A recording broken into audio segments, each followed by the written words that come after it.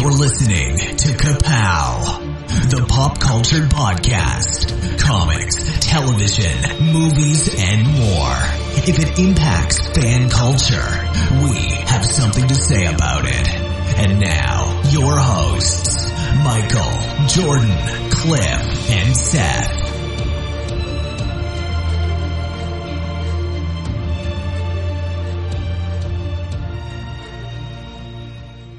Get down, KPP. Hi, this is the awesome, illustrious Michael K. Easton with his shield of awesomeness that deflects all negativity. Throwing a curveball right out the gate. Yeah.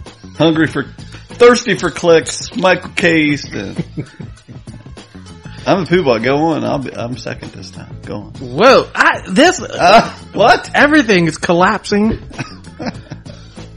I'm going to say and, like Cliff always does. And I am Jordan Lowe. Now what do you do, Cliff? It's not so easy, is it? I'm Mary Papa Jaw.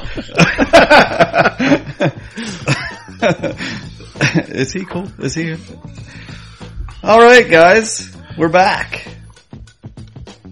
And well-oiled machine. Yeah. Well, I got a bone to pick with you, Jordan. Oh, I got a bone to pick with you. I forgot. But since you go ahead first, gentlemen. Okay, well, you'll be gone by the time I'm done. So I'm going to have to hear what your problem is. I heard that you mentioned in our private messaging that you thought That's private. Yeah, well, guess what? It's all getting aired out. That's for the Patreon supporters. Yeah.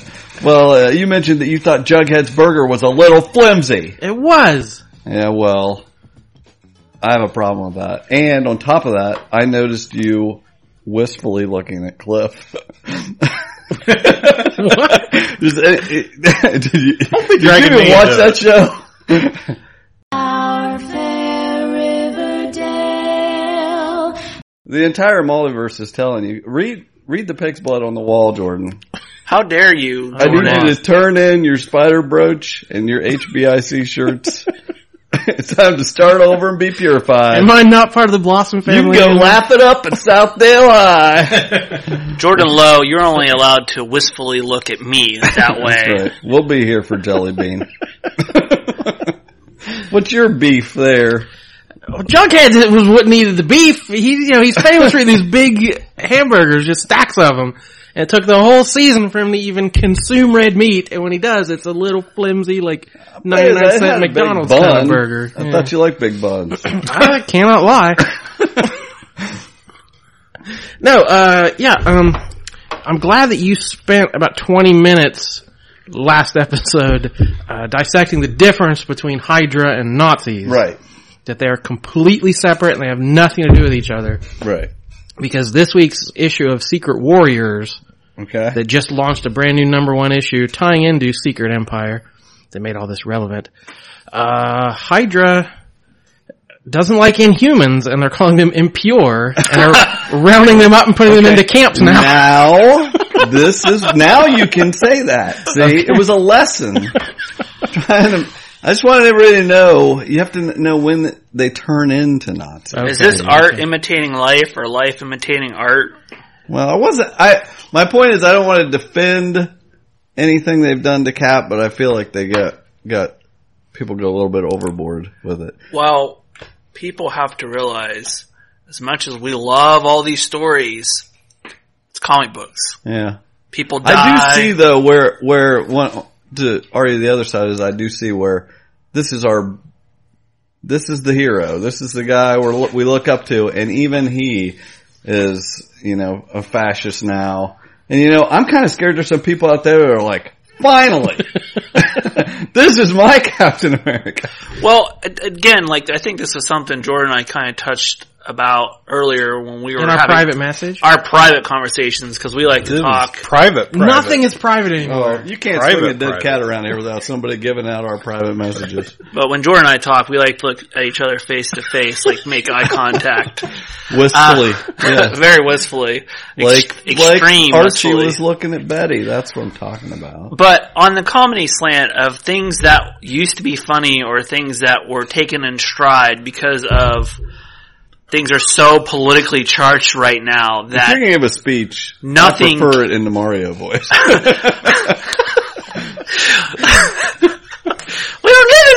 X-ray. That is so politically charged now that we can't make fun of anything anymore. Even the ethnic stereotypes. I don't want to laugh at me. Me and Yoshi used to laugh at everything, and now we can't. So, but anyway, I'm not breaking up with you, George. It's not you. It's me and Mario. Suck on my pizza. Anyway, let's get back on track here. Let's start the show. Childbirth? After all that, What are we talking about tonight? We're going to talk about a bunch of regular old news that is pertinent to what we are interested Regular in.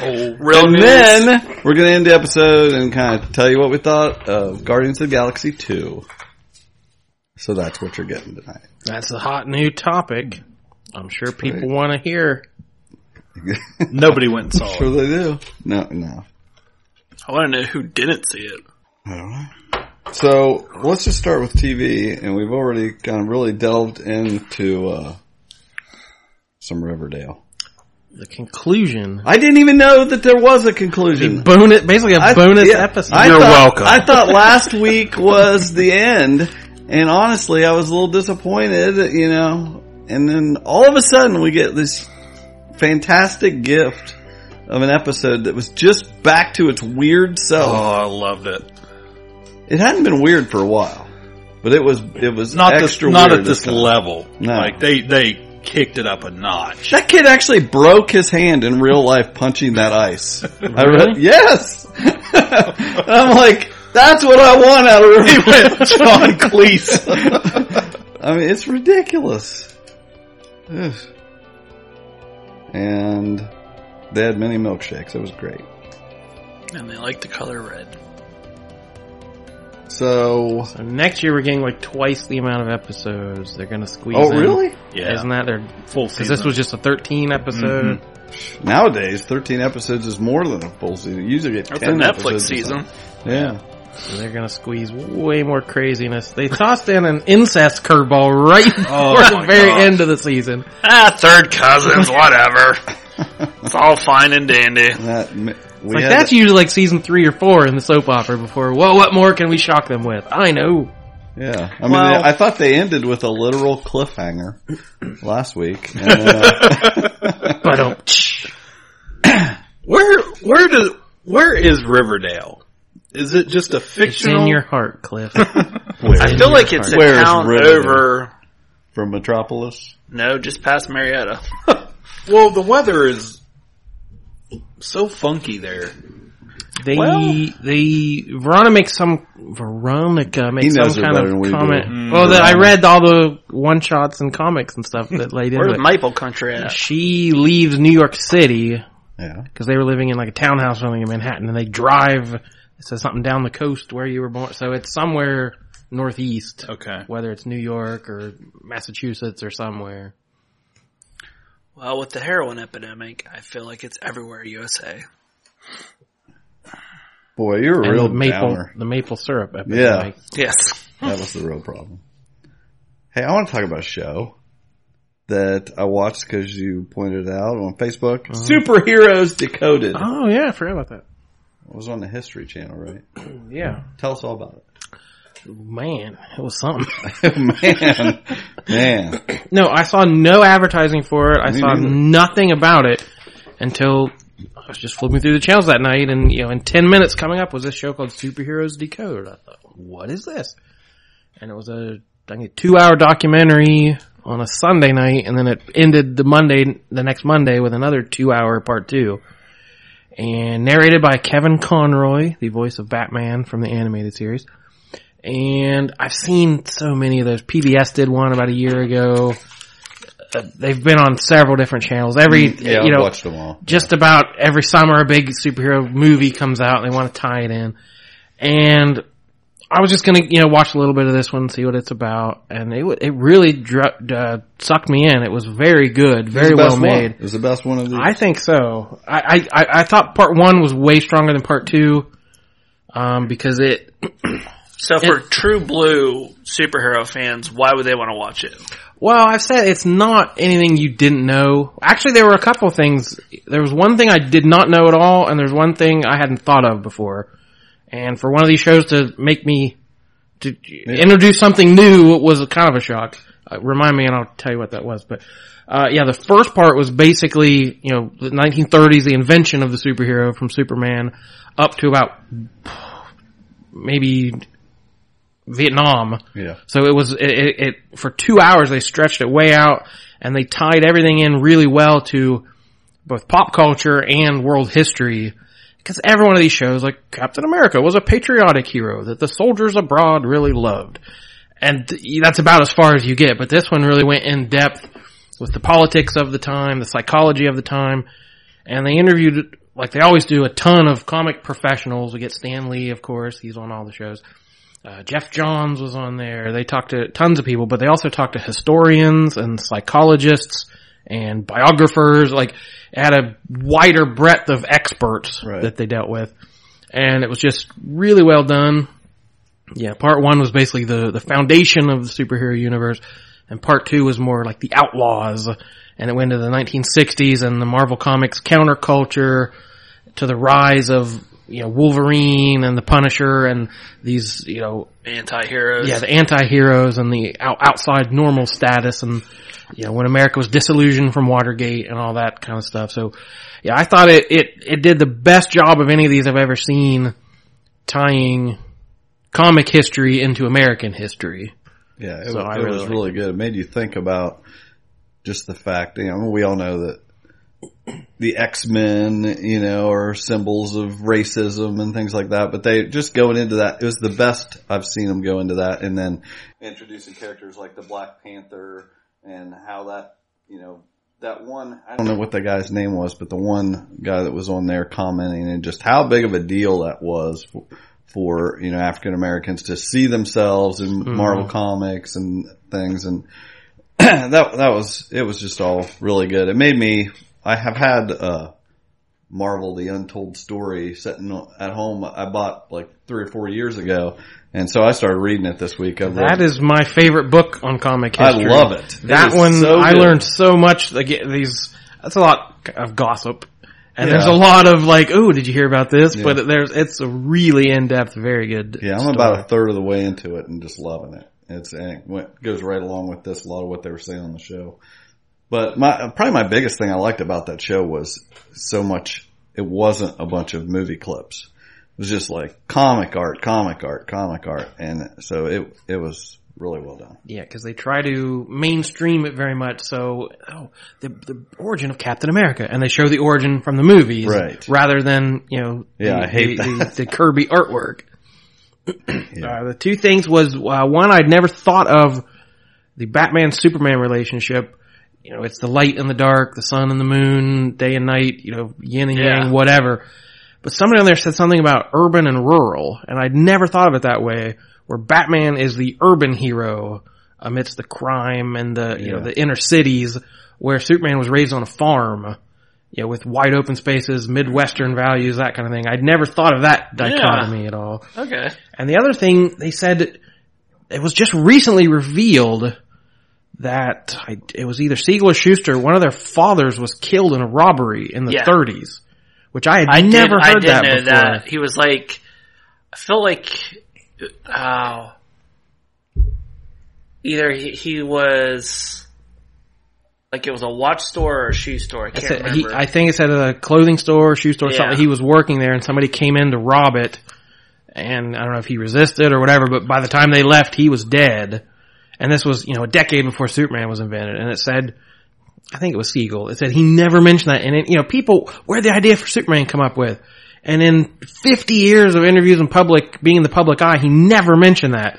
And there are all these, they showed a bunch of, panels of, Superman standing up for the little guy and protecting, the lowly shop owner. It's like, that's a huge moment.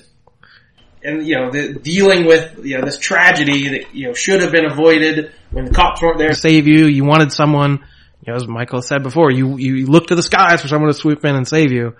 And it's like, I had never heard that aspect of it. And look how that affected to create that character and how that character has gone on to inspire generations. Mm-hmm. So I think it was streaming on the History Channel website, and it looked like there were some extra like deleted scenes or bonus clips. So I'm sure it's still up there, and you can watch an excellent documentary. Well, let's be unfettered tonight and just skip over to streaming for a minute, because I know you watched. I was like dying. I was like, I gotta wait. Or is that what it's called? Batman and Me. Batman and Bill, or something like that. Batman and Bill. Yeah. Well, that just kind of related. So talk about that. It was all about the creation of Batman, and for years, anyone that knew the history of it, they always thought that Batman was created by Bob Kane. Bill Kane. Wait, who? And supposedly it was always contractual obligated that it showed Bob Kane on everything created by when it came to Batman. And really what he had created was like this very generic type character, and he had he had worked with Bill Finger to basically create the Batman mythos. You learn through all the details that really everything that we love about Batman was created by Bill Finger, and he never got any recognition for it. And it's this very, because Batman is all about being a detective. The guy that starred in this documentary, Mark, he went through crazy lengths to decode all these facts, and he had to be a true detective to see if there was an error of Bill Finger's around left, to basically give him the justice that he deserved as being the co-creator of Batman. And it shows all the ways up to the point of Batman versus Superman is the first time ever showing created by Bob Kane and Bill Finger. Well, it wasn't just that we didn't know who the general public didn't know about Bill Finger. A lot of people at DC Comics did know about Bill Finger. Not till 1967, I think they said, at a comic book convention he was on a panel. It was actually one of the very first ever comic book conventions that nothing like we know today. But it was on tape of him discussing about the creation of Batman. No, I had always heard, because Bob Kane came from a wealthy family and knew lawyers and knew how to play the game, where Bill Finger was some kid off the street just doing work for hire. That was always the story I had heard, that, Bob Kane basically knew how to write the rules and get his name on everything, where Bill Finger was just happy for the paycheck. Is it going to that's basically how they start out the documentary, is Bob Kane finds out that they're paying these two kids $800 a week on Superman. I can do that. So he finds out it's harder to do than he thinks, and he gets Bill's help, and Bill's getting paid for it. So, he's none the wiser, because he never really dealt with DC from what it sounds like. So it was really interesting. It was good. It was a little, it had parts in it that were a little bit slow. But. Yeah, there was a few dry parts on there, but overall, there was a wealth of information, and it was interesting finding out the history of what happened after Bill passed away. Right. I'm watching a show on streaming on Hulu called The Handmaid's Tale. Mm-hmm. I've heard of this, not to be confused with Netflix, The Handmaiden. Right.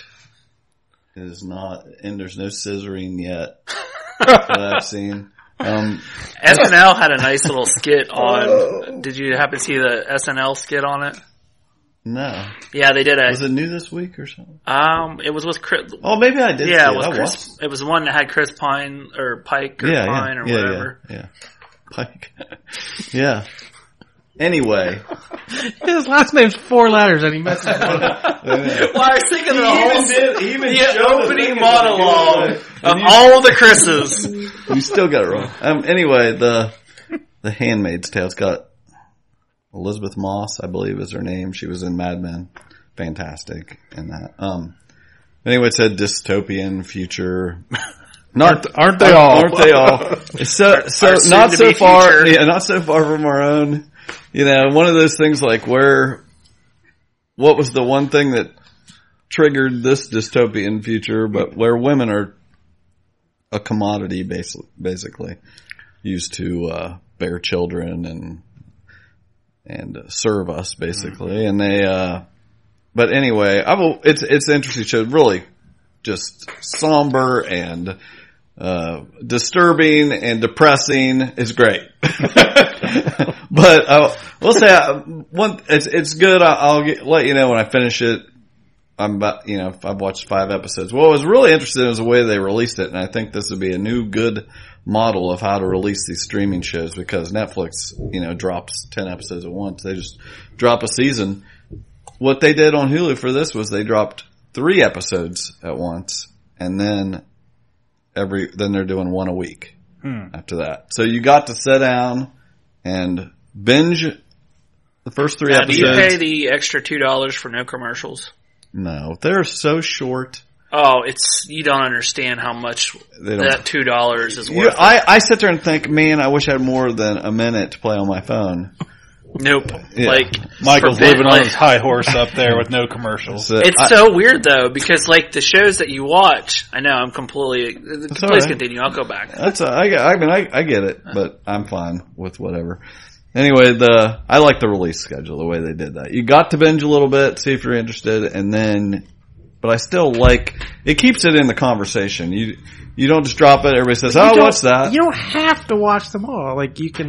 But that's just it. Nobody can stop themselves. Yeah, I always feel like once I start one, I'm like, I gotta watch it. It's not so much. I feel obligated. You are correct. You don't have to, and he's judging us. I can see. I just want to tell everyone, but I'm the one at the table who's only seen 3 episodes of Jessica Jones. This is my problem. I could do that. My problem is I am so plugged in to everything on the internet that if I don't watch it and they drop it all, it is spoiled. It's everybody else has seen it, and it's just like at night when you go to bed and you say, "I'm going to go to bed," and you pick up your phone and look at it. You don't have to pick up your phone. You can just go to bed. Next thing you know, you're lying in bed and it's 2 hours later and you're on your phone. I'm living in a weird dystopian future where I'm the only human being with willpower left alive. I'm watching all these people around me I'm not in charge of my own actions. I'm like, oh, you poor souls. How can we save this world? Hulu and I will. They're coming for you, Jordan. You shall join the digital age. Not if I can help it. Note to self, Michael sleeps with his phone. Yes. And I think we all knew. If we didn't know that, we all knew it. I think. I put it under my pillow at night before I go to sleep. And I was going to tell anybody that didn't know or had not seen the Mike Birbiglia's last movie, Don't Think Twice. It's on Netflix now. So where he's in a comedy improv troupe with... Oh, is that where one of them gets big and there's this big... Keenan, what's his name?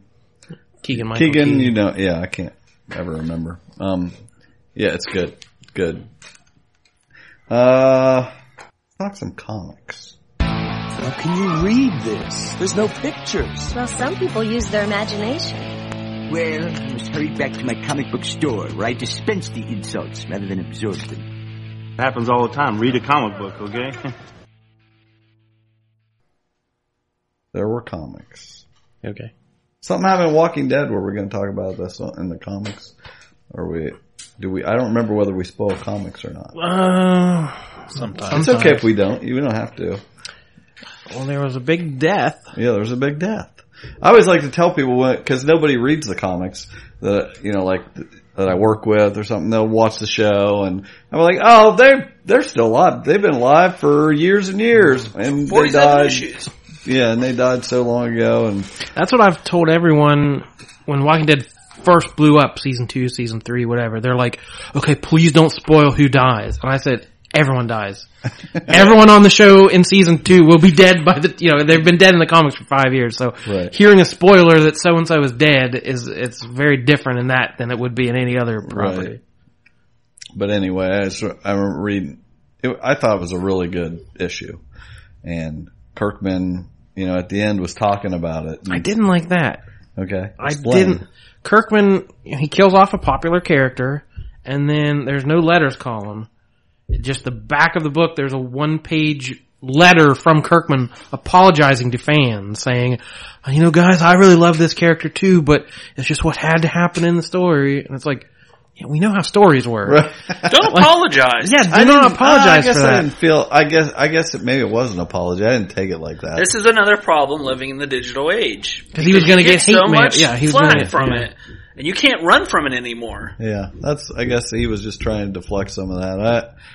I did like it seemed pretty heartfelt. I think that's what I got from it. And it helped mark how momentous this was, because he's never done that before, so it marks what a momentous death it was. That's what it was to me, was that it wasn't just, somebody else died. This was a main character, and he was, cause I was pretty into the issue. I was like, wow, that really affected me. I didn't think it would. Thought it was well written, and then for him to not have a letters page and take a moment and say something about it, I was like, okay, that I really got something out of that. And he was saying, I don't even know why this had to happen. It just did. It happened organically. And I was like, you're right. I don't know why it happened either, but I felt like it did need to happen, because I think the comic's been pretty stale for a while now. And then this rejuvenated it for me, and I hate to say that that's what it took, but I'm interested again. I feel like it cleaned the slate a little bit.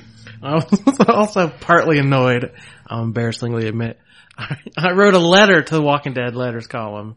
And that was the issue it was supposed to be printed. 2 issues ago. And I was like, I wonder if my letter got printed. And the first thing I did, I flipped to the back. I'm like, there's no letters column. The only letter I've ever written to Walking Dead. Oh, you gotta apologize. No, I had to write a letter because the character that dies was bitten in the neck. And the final panel of that issue, this person looks down and sees the bite, is like, oh no. And I was like, you can't see the side of your own neck. And I was like trying to look. And so I was like, Dear Kirkman, I was like, gut punch of an issue, but I'm pretty sure you can't see the side of your own neck. And that's all I wrote. It's just, I can't lick your own elbow either. If women can bend the way they can in comics, they can look at their own necks. That's pretty good. I would have liked to read that, but. Well, speaking of comics, Jordan We are right now speaking of comics. Go on. Jordan has something on my pull list that I am dying to pick up. It was Renato. My what? Earlier you were under your desk looking for something. Oh, my dongles. My 4-headed dongle. Renato Jones, oversized issue of, number 1. It's like printed 11x17, full size. It shows all the details and production of that first issue, and I am salivating to pick it up. And season 2 just started. Yes, freelance. 5-issue miniseries. Can't wait to pick that up either, so I love that. Like, if anyone is into anything that's going on politically, you should go run and buy this book. Yeah, I read that issue. Did you like it? No. I don't know why I even tried sometimes. I read it. I was like, it was the exact opposite effect. Yeah. And I see people having that. It just caught me wrong. Yeah. But there's a lot of stuff like, there's so much politics going on, I don't need more of it. It's definitely like, has its voice, and it's almost like yelling at you. Yeah. But no, it's not subtle at all. No, it goes right for the throat. And the second series is even less so. It's all about someone being elected president that he doesn't like, with policies he doesn't agree with, and he's going to deal with that somehow. So it's even more ripped from the headlines. They're going to make a Dredd TV show. Or I don't know whether it's streaming or TV or what it is called. Dredd Mega City 1. What do you think about that?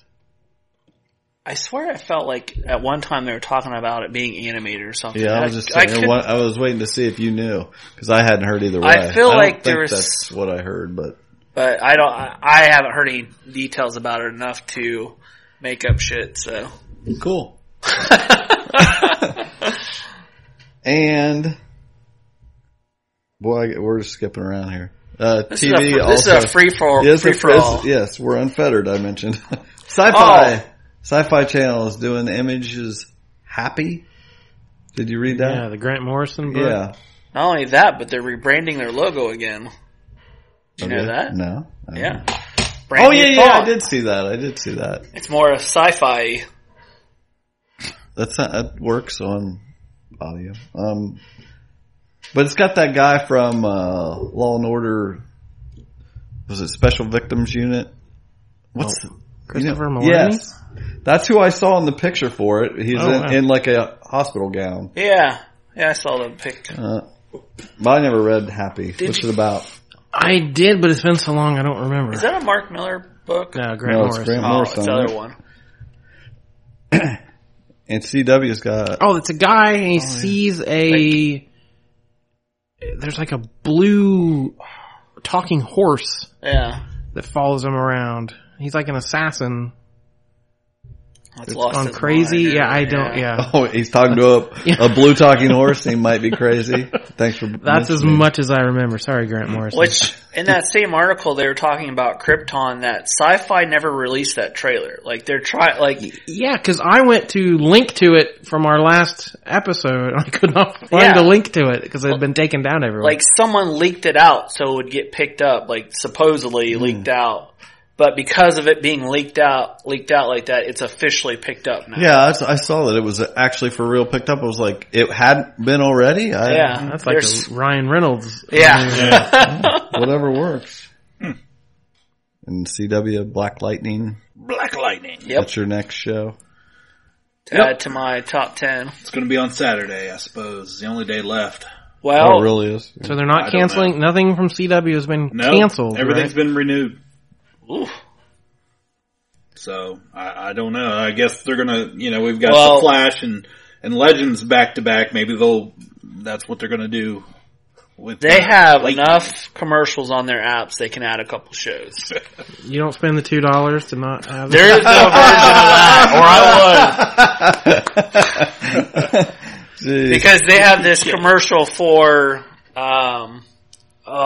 the guy that played the last Reed Richards in the Fantastic Four movies. He was in this short-lived Forever. Ian Gruffold. Yeah, and I am so sick and tired of seeing his cold, steamy body come out of the morgue, and he's just standing there. He's so completely nude. I'm so sick and tired of eating this delicious hamburger. Nobody said it's just like you twisted that right back. I'm so sick of his cold, steamy body. And he's standing in front of this tray or whatever, and he's like, "It's a long story."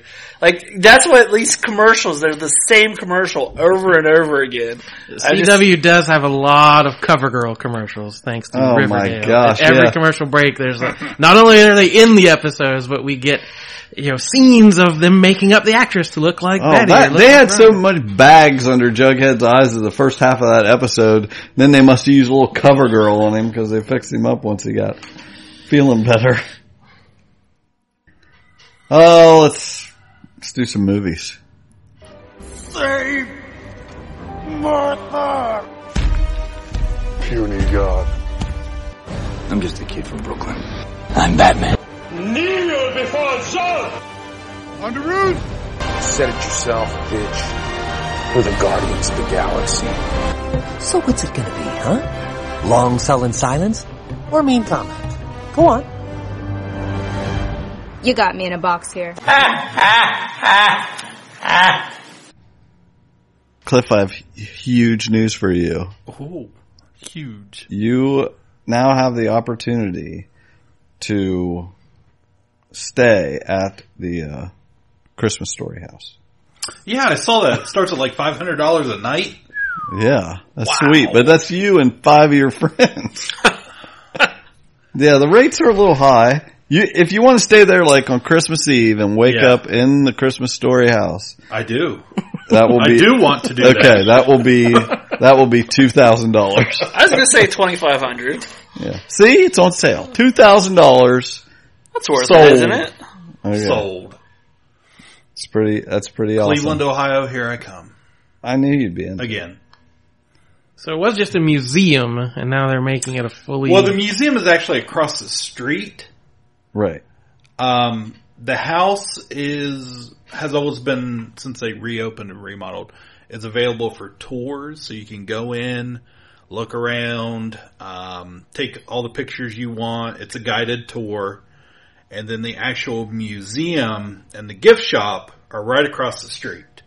The owner, it's been so popular. The guy, I think he actually purchased the house on eBay several years ago. And he went in and renovated it and made it, look just like it did in 1983. Well, a lot of it actually is modernized upstairs and stuff. Yeah.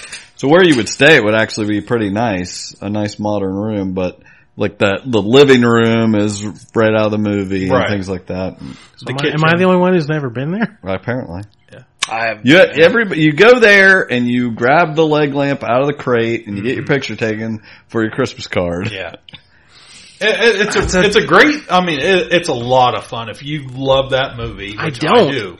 I don't either. Yeah, I don't love it. Yeah. But I can go back in time before everyone's obsessed with technology and I could live in the past. Yeah. But yeah. I'd rather go to the Superman's house. Superman's house? Fortress of Solitude? No. Isn't it up in Cleveland also? Like Joe or... Oh, yeah, they turned one of their houses into the Superman Museum, I think. Oh, I didn't know that. I didn't either. But you can't live there. I bet you can't. I can sleep in the backyard. Pitch me a tent. He'll bring his dongle. But yeah, it's pretty cool. If you've never been up there before, it's just called A Christmas Story House, and it is the house from the movie. You can actually go... I think you can still buy as like a package. You can get your tickets for the house and then go over to end your day with dinner at the Chinese restaurant and get the duck. Get the duck. Yeah, as one big thing. So it's a lot of fun. That's clever marketing. Mm-hmm. Pretty cool. New Mutants, Wolfsbane, and Magic were cast. We'd already heard we had heard rumors about Maisie Williams, but then Anna Taylor-Joy from Split and The Witch. She's pretty great. Okay. So the guy that plays Professor X, what's his name? James McAvoy, yeah. Did I hear that he's not going to be in it? Yeah, he's not supposed to be in New Mutants. And we had a Dark Tower trailer. I do not aim at my hand. He who aims with his hand has forgotten the face of his father. I aim with my eye. I do not shoot with my hand. I shoot with my mind. Jack! I do not kill with my gun.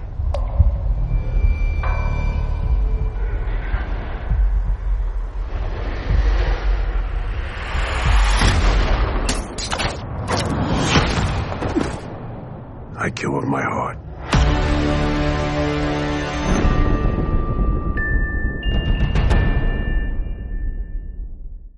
Which is what it's, Some people are less scared about it than I am. I kind of read this comment. I was like, maybe because I posted the trailer and then I was like, sketched out about it. My problem is, because I heard somebody say, oh, he said, shoot with my heart and all that stuff. I'm like, you can't just throw around these phrases and think I'm going to get sucked up into it. They're like, we got a pretty swell quartet, don't we, guys? Well, at least they don't say, well, this isn't your dad's Dark Tower. I mean, I do like the explanation, though, if you've ever read the books, that there is a way that this can be different and with the same people involved and things. So it did work for me because Idris Elba's voice is so great. Oh, he's great. Reading The Oath, I was like, that was like so spot on. Right. That it, some of the stuff that didn't look spot on, I'm gonna try to. I just don't my thing is that it's supposed to be, of course you always imagined it like a Clint Eastwood type character, and I like Idris Elba, so I don't mind that at all.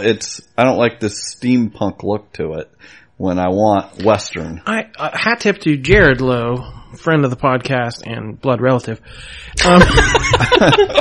He brought up what is the most intriguing thing about these books is the world building. This universe that Stephen King has created, like after the world has moved on, I think is how they phrased it, right? Yeah. So it is a version of our world, and like there's all kind of interesting things. And what is this trailer shows? He comes to our world, right? Which is not interesting. I said it's like the Masters of the Universe movie. Like it's Eternia. Well, let's be cheap and go, we'll get rid of all these special effects. We'll just, drive around and play a guitar. It doesn't work. So like, I want to spend all the time in Roland's world. Yeah. And explore and see. I don't want him to come to our New York and I'm fish out of water. How do you use a, telephone or, like that's not interesting at all. And it's not, and that's not even, that's such a small part of the books when they do that kind of stuff. So I agree. I want to see the other side. I don't know. We'll see. It's a trailer. Sometimes it doesn't cater to the real But fans. It just had so much Jake, who is not the main character. No, it seems he's like an they're important character, but not the main character. It looks like they're not even going to include Eddie and Suzanne and all not that. In this, seems not in this version. So I don't know what the plan is. I thought, it's supposed to be other movies, but I think it's all riding on what this does. Well, what I'm most worried about this movie is that Matthew McConaughey is looking a little old. That worries me a little bit. That worries you? It does. You're not worried about whether that's right for the character he's playing. You're just worried about Matthew McConaughey. I am. Who is on your bracket of men you're interested in. And I'm adding, what's that guy's name? Steamy Cold Guy? Steamy Ian Druffel. I'm adding him to the list. You're not. The only reason why I said steamy is because he comes out of the tray. There's like steam coming off him. Right. He's dead. He should be cold. What's the steam from? I don't know. I was on my phone whenever those commercials. It's a long story, Michael. Yeah. It's a long story. Although the other guy, what's his name in the Dark Tower? The Man in Black? Randall Flagg? Yeah, what's his real name? Idris Elba. Roland? Oh. His real name. Idris Elba? Yes, that guy. No, Jordan. His real name. No. I would highly nominate him to be John Stewart on the list? Green Lantern. Oh. For the he's role going on the bracket. We're jumping movies. Oh yeah, I forgot the most exciting about that trailer. I had a Haysbert alert. Dennis Haysbert plays Idris Elba's dad, and I love Dennis Haysbert. It's like that's so perfectly cast. And people are also getting excited about the potential of a shared Stephen King universe. Yeah. With this It movie coming out, and there's apparently a reference to Pennywise in the trailer. Yeah. So yeah. I think that's got they've piqued their interest at least. So. Have we mentioned it? The fact that it's two movies? Yeah, I brought that up. Yeah. All right. But we weren't sure that it was all kids in one movie and all adults in another movie, and then that got confirmed. Yeah. So I think since the last time we talked about it, we weren't sure, but yeah. Okay, did you guys ever see Edge of Tomorrow? Terrible title. That Tom Cruise movie? Tom Cruise. I know you saw it, didn't you? No. There was, we were on vacation and watched that. Either I watched a different movie or something happened, but I didn't watch Some it. people went to a different movie. I thought it was a girls' movie.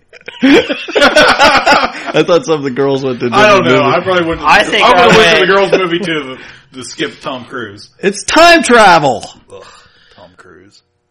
He's an American hero. You shut it down. I never saw it either. I think Christy and I went back to the condo or whatever while you guys watched it. You and my found his dongle. Because Jared watched it with you guys, I remember. Because I know you didn't watch it without her, because that would have really got you in trouble. Yeah, you wouldn't do that. I don't watch things that she wants to watch without me. That's ridiculous. How many times does that cause you to watch Riverdale twice? Not many. Not many at all. Not many. So, the only reason I brought it up, it's a great movie, first off. I keep hearing that, but no one has watched it or no one ever talks about it. You guys haven't watched it. I've watched it multiple times. Great movie. Anyway, they're doing a sequel. Well, first off, it's based on a book called All You Need Is Kill, which is what the movie should have been called, because that's a cool title, not a generic Edge of Tomorrow. Yeah. And then when they released... I would have seen that movie. Right. Yeah. And then when it was like a Japanese book. And then they released the video, and the box says Live, Die, Repeat on it.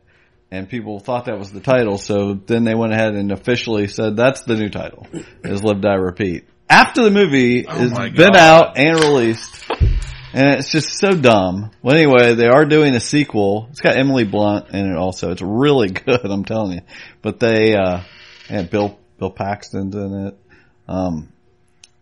But they're doing a sequel, and I forget who did the movie, who directed the movie. That really bothers me. But he's really excited, says he has, like, it's going to be better than the first one, and just, anyway. If it's not, we'll change the title. This title is so bad.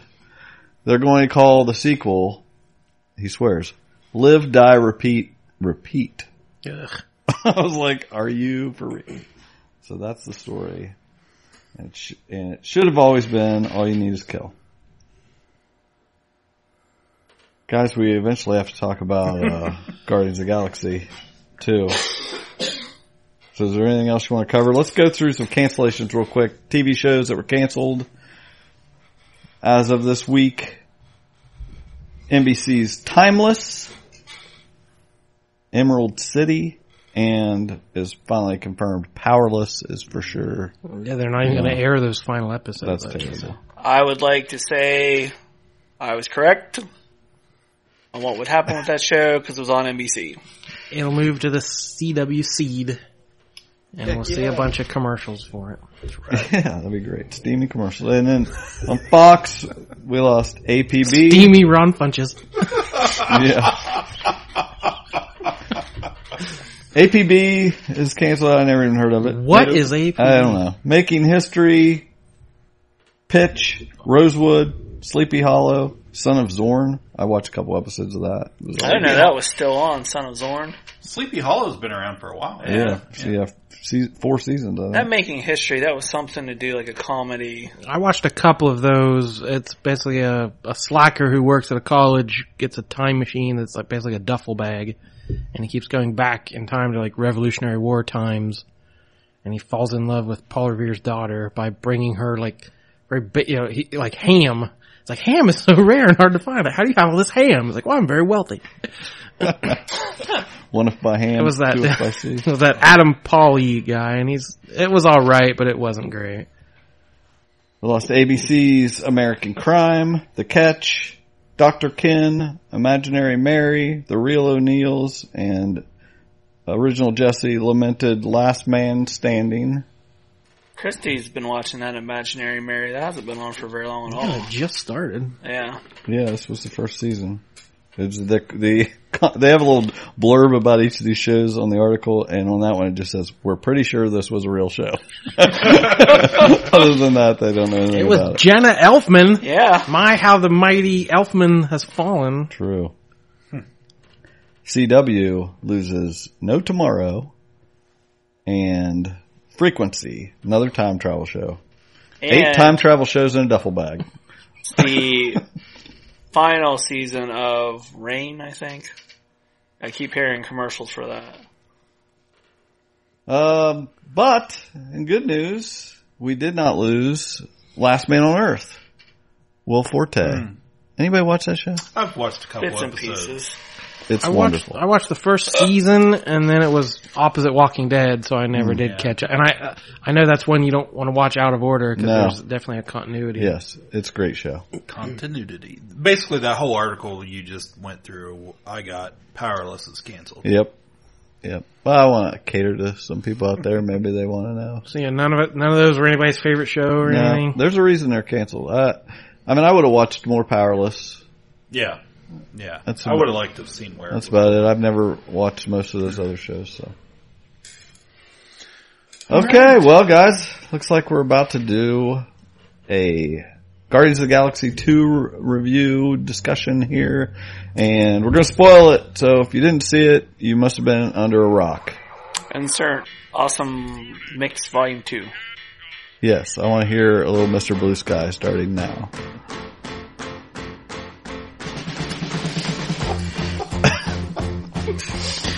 I hate to break it to you guys, none of you have hair like Kurt Russell, so trying to boogie down and your hair's not going to flow like that. So true. I got it on the sides, man, just not on the top.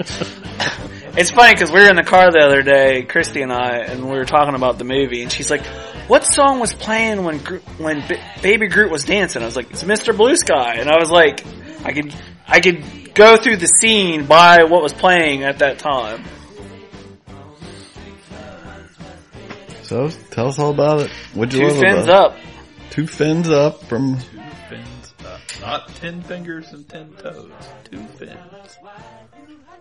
I thought it was pretty great. Well, we had Guardians of the Galaxy 1 was our greatest comic book movie, the modern age of all time after, Well, this is a strange movie because I loved number 1 so much. Number 2, I really enjoyed, but I didn't feel like it topped number 1. However, the more time that has gone on and the more that I have thought about it, I like it even more now. Like, I want to go see it again. Like, I would say it's on par with the first one. I think of all of us, Cliff probably likes this movie, the original, the best. Yeah, I do. He had it highest on his list. Mm-hmm. But we all had a pretty high. You must have had the highest expectations going into it. I never read Guardians of the Galaxy as a comic. You don't have to for this movie. Right. And therefore, when I watched 1 and 2, it's very much, I don't have expectations for it. I don't fanboy out for it, and the fact that I'm picking it apart or going, oh, that's that guy and this is going to happen here and all this stuff. I don't. I just watch the movie in pure enjoyment. The second one, I was trying to figure out if I liked it as much as the first one, which is, anytime there's a sequel, it's hard to really say, 2 is better, unless we're talking Empire Strikes Back. But yeah, I thought it was like how just blank. That's well known. Yep. According to Cliff, this is the law. Yeah. So, yeah, I thought it was very on par with the first one. The music was great again. Maybe even flowed with the movie a little better than the first soundtrack did, which I thought was virtually impossible. But as a movie, it's a beautiful movie. Like, I don't know if it was I don't know what you call it because it's so much CGI, but if it's the director photography or someone that has seen Superman versus Batman may not know this word, but it's called color. Yeah. And the color palette that whoever is responsible for, the one that they used was great. I love the purples and the blues and the oranges. It was a beautiful movie. Basically, you're getting to see what James Gunn showing you what he wants us to see, and that must be so satisfying to him to get to make a movie like that and just say, I'm going to make this the most fun and beautiful movie, weird way I want it, and everybody's going to love it. Kurt Russell was... He did way better than I expected him to. Top of his game, Kurt Russell. Should be on currency, Kurt Russell. Yes. What dollar bill did we decide? I don't remember. That was way back. To the archives. But I thought, none of the characters annoyed me. I thought they all got pretty equal attention. I thought there could have been a little bit more Star-Lord. Just as the leader of the Star of... Well, we certainly got to see Chris Pratt's face a lot more in this movie than the other one. He Yeah, barely ever put his mask on. Yeah. Well, I mean, the problem is he's got the best mask in the biz. And then they want to show the Star's face. I'm like, I like the mask. That was a cool looking mask. Yeah. But I was going into it, I thought, it's going to be way too much Baby Groot, and he's going to be annoying, and they're going to shove it down our throat. But I didn't get that feeling. I mean, I just thought, Baby Groot. I did think of you guys, because what's that rule about if you see a bullet in the first scene that... Chekhov's gun. Okay. Is what you're talking about, I believe. Yeah, that was immediately the whole thing with the batteries. I saw him picking up the batteries and still, Rocket Raccoon still in the batteries. And I was like, there's going to be something to do with these batteries. And of course, as it plays out. But so I thought about you guys on that. The one thing that I didn't like at first and I was really worried about was Drax was laughing way too much. For the first 20, 40 minutes, it just seemed like he was constantly laughing. Well, you have to remember. Excessively. This is a B movie. It's made to be a B movie. It's not, that's at its core what it is. and that's what I love about it. It's I love campy. B-movies. I'll say what I don't know about all that, but I will say the Drax stuff. I give a little leeway because we already saw a lot of this in the trailers, so it feels like he sure is laughing a lot. Because I didn't. Okay, well, I didn't watch the trailers just for exactly that reason. We've already seen some of those comments he's made and laughing hysterically, and so it does seem like it's more than there was, I think.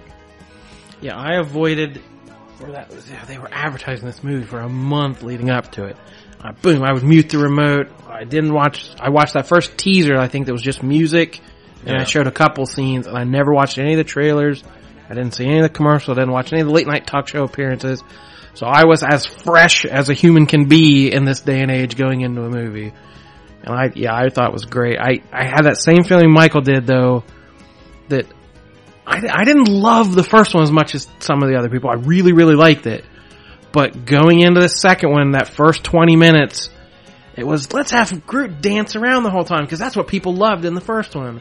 And everyone thought Drax was hilarious and stole the show in the first one, so we'll give him a joke every time he opens his mouth. And it's like, I thought, am I in for 2 hours of this? And I was really worried. And then Kurt Russell showed up, man. We were all good. From then on, and the last half hour just blew me away. I loved how it ramped up to everything. Like, the action and everything was amazing. But I was very worried to start the movie. I don't know if you can ever have anything more spectacular than Kurt Russell riding a spaceship. Yeah. It seemed like that was kind of I'm pretty sure I made a point of saying within the last few months that I was really worried about Baby Groot. That I did not like it. I was going to hate it, in fact. Because once they introduced that in the previews, I was like, that is for the kids. This is for selling toys. I'm going to hate it. I am Jar Jar. Right. I was not into that at all. And then the laughing Drax, I'm like, okay. I was just like you. I was like, this is going to be like terrible. The first movie, when I saw it in the theater, I thought it was good, but I wasn't over a barrel about it. Well, then I watched it again because everybody loved it, and I watched it again on video, and I loved it a lot more, and I ranked it really high on our list.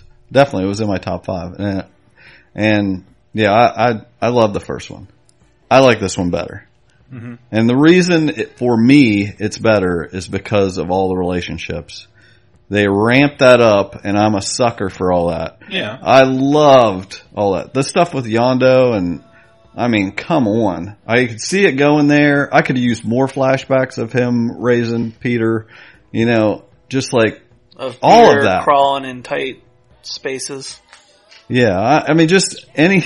Well, because they say that like he made it weird. Well, no, they say that like 3 or 4 times. Know, they don't say it like that. not with that inflection. But the thing I liked, the whole. I mean, my eyes welled up when Peter said, "You shouldn't have done that to my mom" and stuff. Like, it makes me get emotional just to think about. That was so well done. Yeah, there's not really a moment like that in the first one. No, there isn't. There is one moment, and I'll tell you in a second. But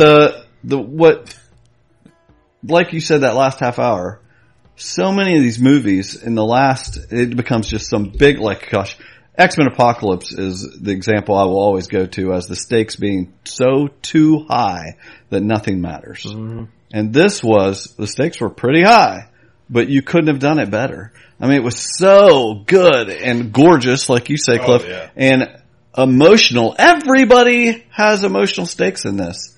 And besides the fact the sisters and, Peter and his 2 fathers going on, and Rocket's all just messed up and worried about everybody. And the biggest thing tying all of that together goes back to the one emotional moment in the first movie when Groot has to save them and wraps himself around the ship and says, "We are Groot." It's the only time he says something different.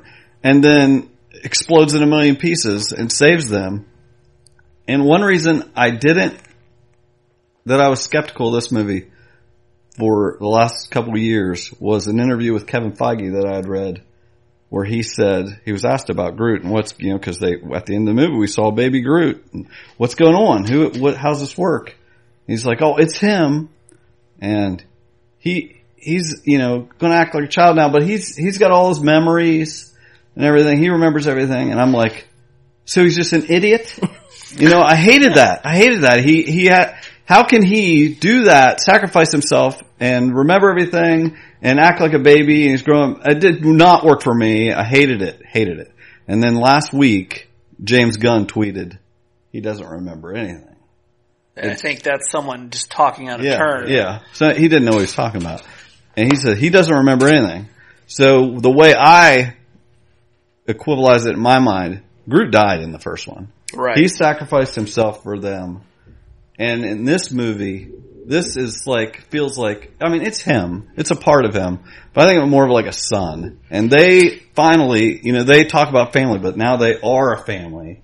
And they're raising this childlike creature that everybody loves. And in that first scene, it's dancing and around and everything. But what's happening?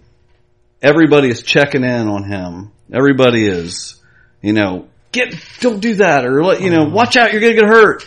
And meanwhile, he's dancing, but he's also super vicious and, will chase these little things around or cut somebody's toe off. Or, he's just I love that family dynamic, and it was all through this movie. So I thought it was even better than the first one. So I'm hard pressed not to say this is my favorite superhero movie ever. Ooh. Because, I still, I love the Captain America stuff, Civil War and all that, but this made me emotional to watch. Captain America needs a baby, and then that's to be on board. All you gotta do is bring in Nomad and his little Bucky. I remember the comic book series. Yeah, this one definitely it runs you through the gamut of a lot of different emotions. You're just up and down through the whole thing. In the first movie, Groot is the big, strong character. Right. I seriously love to look at it like he died. And Rocket's on his shoulder in that movie, and they're buddies. And Rocket lost his friend in that movie, and now Groot's on his shoulder. And Rocket's just a mess by the end of this movie. Well, I was a little bit. I almost didn't like when he was shutting the door. He's like, I can't lose any more friends and stuff. Leaving Peter out there, I was like, what the heck? I can't believe he's going to do that. But then, it just set up the moment you knew when they gave him gave Yondu the suit and and the breather or whatever. You're like, he's going to have to give that to Peter. I was like, that was great. Just all that. I thought it was so well written and acted out. And I think that I should, if I was had a superpower, I happen to be a excellent whistler. I want that stabby thing. Oh, I know what I'm getting for Christmas. The three things that really didn't work for me in the first one. Again, I'm not bashing the first one. I think it was in my top 5 too. It's a great movie. But there were three things I didn't like about it. And one was Ronan.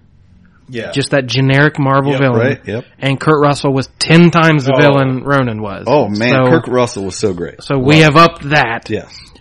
The other was Nebula in the first one. I just didn't feel any sort of the whole sister thing, her motivation, the Thanos connection. There wasn't much to it.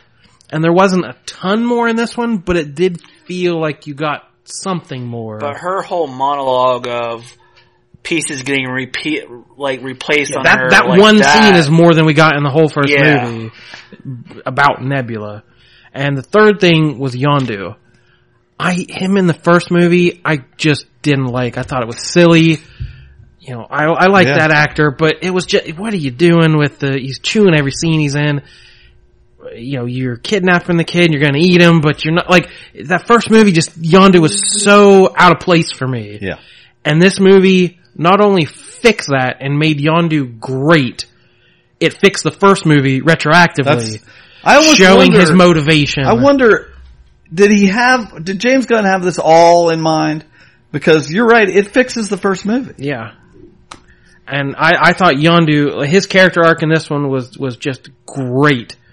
And part of me is, I want to give James Gunn a ton of credit because, you know, we're in the studio system, this Marvel studio, it's a big machine. Like, these movies are singularly James Gunn. You know, Avengers, Joss Whedon helped write the screenplay, and there was some Whedonism quip type things, but like, all those characters were invented in other movies before Joss ever got his hands on them.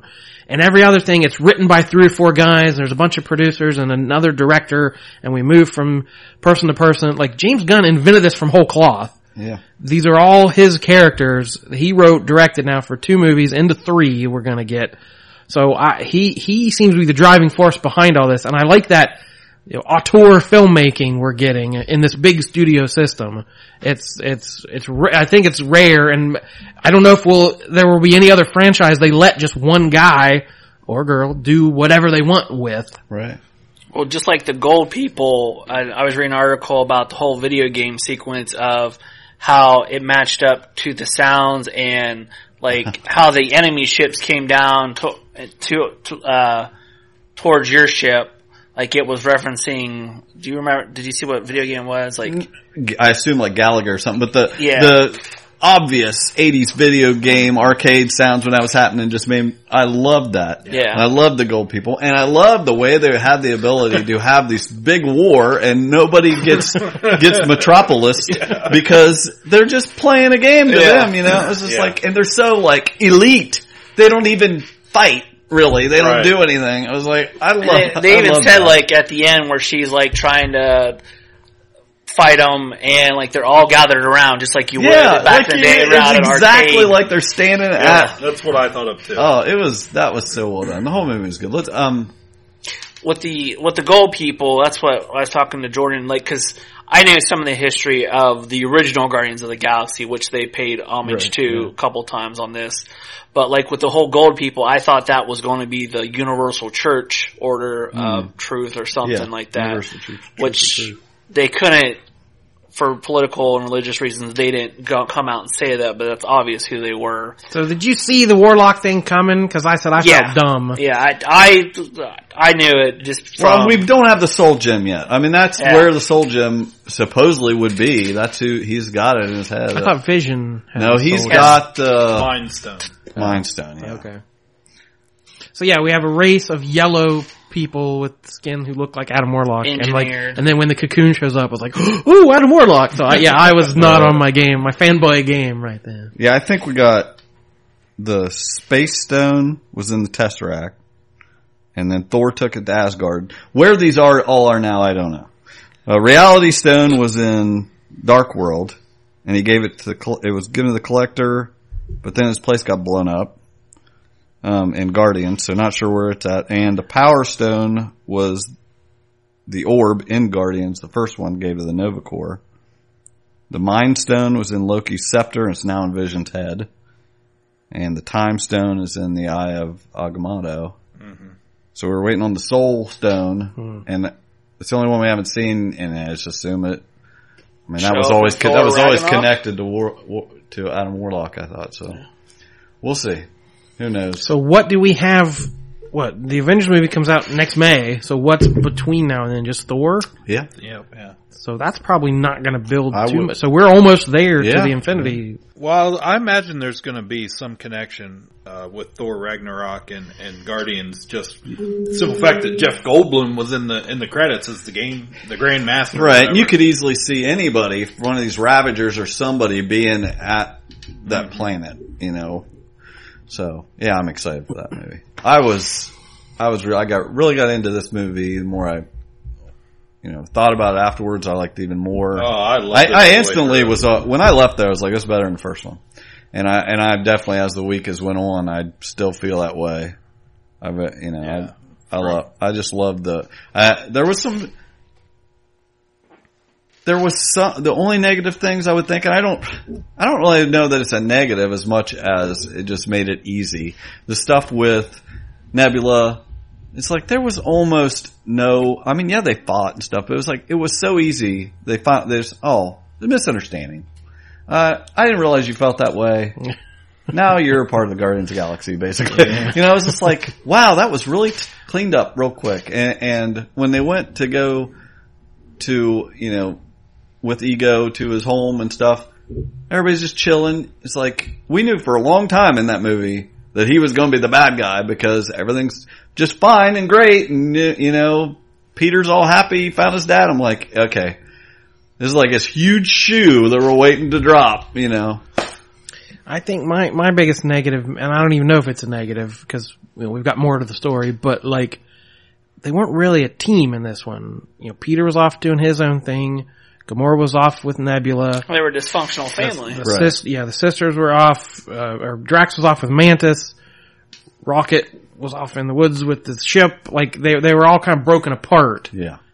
And there wasn't that nice team, you know, like the bickering or, you know, that scene where it's not a plan, you know, that's, you know, that bickering between them all is what really made it for me. So, I'm sure they're going to come together again for the next movie, but yeah, I don't know. It seemed dictated by story that they weren't like that, you know, they didn't get to be that. They're, like he's saying, this is a dysfunctional time they're going through. Yeah. Well, and you didn't want, I think Marvel tries anymore to not make exactly the same movie in the sequel. Yeah. So they, you know, well, let's do something a little different. But I will say, like, out of all the Marvel movies, now that Disney owns Marvel, this was probably the most Disney referenced Marvel movie yet. There was at least 3 or 4 times where I was like, Disney, Disney, Disney. I think of one. Yeah. What were the other ones? I don't know. They were in there. Just trust me. Don't call him out on it. That was my biggest laugh in the movie, I'm sure. The internet ran away with that. That was so great. Yeah. And the tape scene. Those were my 2 biggest. Yeah. And I love that even as much as they showed in the trailers, they weren't spoiled. Like, that could have been easily something, that would have been something a normal studio would have jammed in that first trailer. That was so good. And it would have been on TV every, you know, half hour. Yeah, I was so, like Jordan was saying, they so made Yondu perfect. Like, they so fixed everything about him and made, like, I love Michael Rooker anyway, but that would just, like, I love that character. Yeah, if he had died in the first movie, nobody would have cared. Meant anything. Right. This was so well done. And did you guys know who played Martin X in that? Do you guys know which character Martin X is? Do we need to, like, kind of like, people may be lost of what that whole side thing was. The Ravengers throw a lot of things off because it's evidently some giant pirate organization. Right. Yeah. But they keep referencing the original team, which is the original Guardians of the Galaxy. So Sylvester Stallone, which they like the Jim Valentino era, early 90s. Early 90s. He's supposed to be Starhawk, which in the movie they call him something similar to it, but it's not Starhawk. Okay. It's like Star R or whatever. But there's just because he can't talk. But there's a diamond guy. There's a diamond guy with him that is Martin X, which in the Guardians of the Galaxy in the original 90s comic book, it was in the 31st century, something like that. And what it was humans have been sent to every planet in our solar system, and they were bio and genetically engineered to live on that planet to its own ecological system. So, like, the Martin X, they were from maybe Venus or something like that. So they were diamond people. And so that was the diamond guy that was next to Sylvester Stallone. That was played by the guy that played Lex Luthor on Smallville. Michael Rosenbaum. Yeah. And then you also saw Charlie 27, which was the big black dude. I forget his name also. Ving Rhames. That's Charlie 27. There was also, who was Miley Cyrus? She was in there. Somewhere. Yeah. Mm-hmm.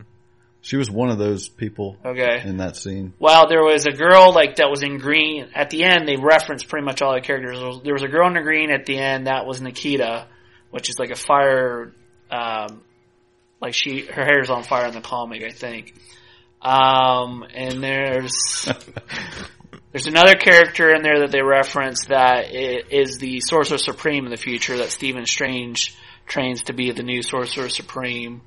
And so do we think any of these characters have any importance for the future, or was it just a like overlong Easter egg? Well, I could see them showing up in Guardians of the Galaxy 3. That's about it. Well, their team's back together now. Well, I mean, I could see. Like, it seems weird that Ving Rhames would just be there for that scene. Yeah, and if you don't know, even like comic fans don't recognize these. I could name maybe two of them, like the Charlie 27 and the one guy. Like, I didn't even know who these people were. Seems like a combination of a bunch of Easter eggs, which is great, but these it just seems odd to have someone like Ving Rhames and not think you're going to see him again. Yeah, and Sylvester Stallone, I could easily see him being the next one too. It sure made that Ravager funeral scene great, though. I mean, there was so much color in the monster they fought at the beginning was puking rainbows. It's like it was so good. And we don't need to knock DC either, because we've complained about Marvel. Just DC, because we've said Marvel has a very uniform look. Everything's gray. I will say Wonder Woman's going to be awesome, even though I'm not going that far. Just relax. Even though DC's not promoting it like idiots, like I think it's going to. How are they not promoting it? They waited until Guardians is over, and now they're doing it because of It was a waste of time to bother until now. Because of that one movie that bombed here recently. Looks like your hair's on fire. That's why I wear a hat every day. It's going gone. Crap. Who plays Black Widow? Scarlett Johansson. Oh, no, she was in The Swedish. No, the anime movie. Ghost in the Shell. Ghost in the Shell. They're saying because that did so poorly, DC was worried, so they weren't hyping Wonder Woman. That sounds just stupid enough to be true.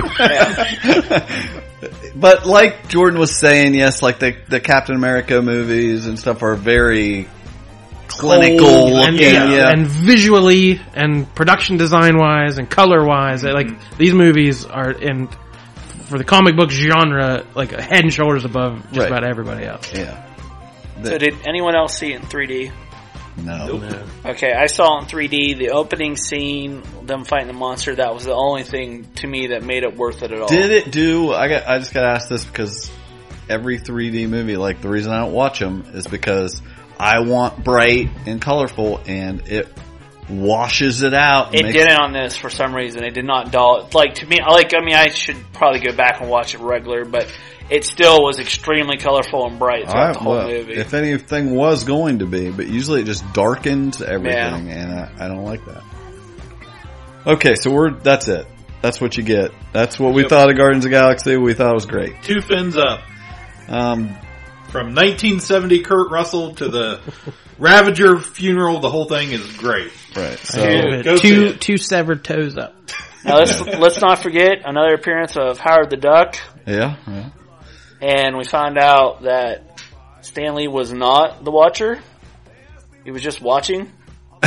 He was watching with the Watcher? Who watches the Watcher? Well, because in that scene, the Watchers are walking off, and he's like, how am I going to get home? Like, he doesn't change or anything, so he wasn't a Watcher. Yeah, that was the spoiler I had heard. Like, long-time fan theory that Stan Lee is a Watcher. Right. It's like, it's confirmed, so I assumed that was what it was going to be. But not really. Agent. Yeah, so, come back next week, and we're going to do one of our top 10 lists. We're not going to tell you what it is. Woohoo! Alright, that's it. Sign us off. Play us out, Sam. As always, Sam himself apparently says, "Play us out, Sam." And he's like, "Wait a minute, I'm Sam." I am the illustrious, most awesomeness, Michael K. Easton. I will not eat them, Sam. I am. Damn it! That's what I was going to say. I'm Jordan Lowe. I am Sam. I'm Groot. Bye forever.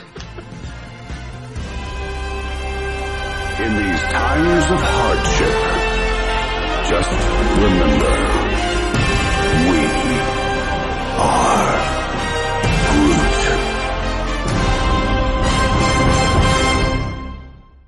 Kapow, the Pop Culture Podcast, is intended for entertainment and information purposes only. Sounds, music, and clips played during the podcast are property of copyright holders. All original content is property of www.udownwithkpp.com.